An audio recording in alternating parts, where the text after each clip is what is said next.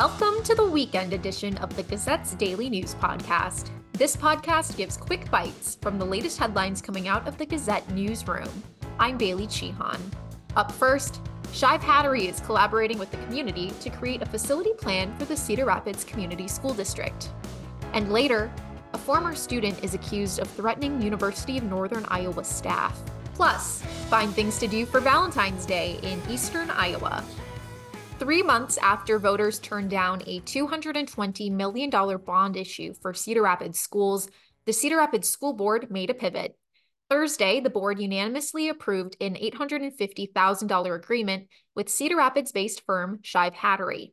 Shive Hattery and other consultants will create a facility plan and conceptual plans of school projects by reviewing existing research on the district's infrastructure, engaging with the community, and lending assistance in a bond campaign.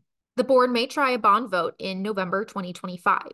District Operations Director Chad Schumacher told the Cedar Rapids School Board, quote, "The need to reach the voters of the previous bond referendum is a key component to moving forward. Shive Hattery already dove into gathering voter data. We know that they're going to lead us to a successful PPEL and bond vote," end quote. In September, voters in the district will be asked to consider extending the Physical Plant and Equipment Levy, or PPEL, for another 10 years. That's an existing capital projects fund for building remodeling, construction, purchases and improvement of grounds, and major equipment purchases, including technology. Read the full story at thegazette.com or follow the link in this episode's description. Next, a former University of Northern Iowa student is facing charges of threatening a dean and her husband and threatening to shoot a university staff member. 25-year-old Aisha Ahmad Nayala of Altoona was arrested Tuesday on warrants for 5 counts of first-degree harassment and 3 counts of stalking by use of a technological device. Previously, Nayala was arrested in January on charges of intimidation with a weapon. According to court records, Nayala threatened to harm the UNI Dean of Students, Allison Raffanello, and her husband, Nick Raffanello, who is the university's executive director of housing and dining. In November, Nayala allegedly used a bogus Facebook profile to post comments on a Raffanello family photo. Quote, "I will get someone to deal with you," end quote. End quote, "I will make sure that what you've done comes back to haunt you," end quote. The account was eventually linked to Nayala's email address. In January, UNI officials received an online student complaint. Part of that complaint read, quote, "I promise that I will get revenge on you if it's the last thing I do. That's something I'm willing to dedicate my entire life to. My new studies will be how to successfully get revenge," end quote.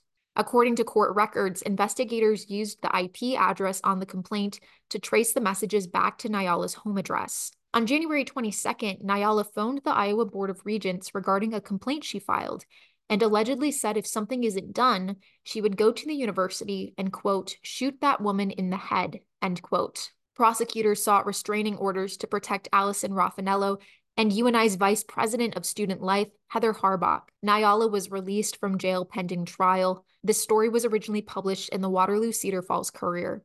Next, Barrett's Quality Eats in Coralville has launched a limited dinner series called Barrett's After Dark. If you aren't familiar with Barrett's, it was opened by Chef Corey Barrett, a 3-time James Beard Award semifinalist, Iron Chef sous chef, and winner of the Food Network's 2019 Spring Baking Championship. Barrett serves a full sandwich and salad menu, along with quality pastries and desserts. Now, Barrett's is offering dinners twice a month. The next dinner is on Wednesday evening, Valentine's Day, at 6:30. The theme is Parisian Bistro. Tickets are sold by the table and start at $200 for 2 seats. Read Gazette Features reporter Elijah Decius's review of the 5-course meal at thegazette.com or follow the link in this episode's description. Speaking of Valentine's Day, here are some options for how to celebrate this weekend or on the holiday on Wednesday. On Saturday, a free chocolate festival is being held at Centerpoint Historical Society, 700 East Washington Street in Centerpoint. Enjoy a chocolate fountain, cocoa bar, kissing booth, and homemade chocolate treats. Sunday, Cedar Ridge Winery and Distillery is holding a Galentine's Day brunch from 9 a.m. to 1 p.m.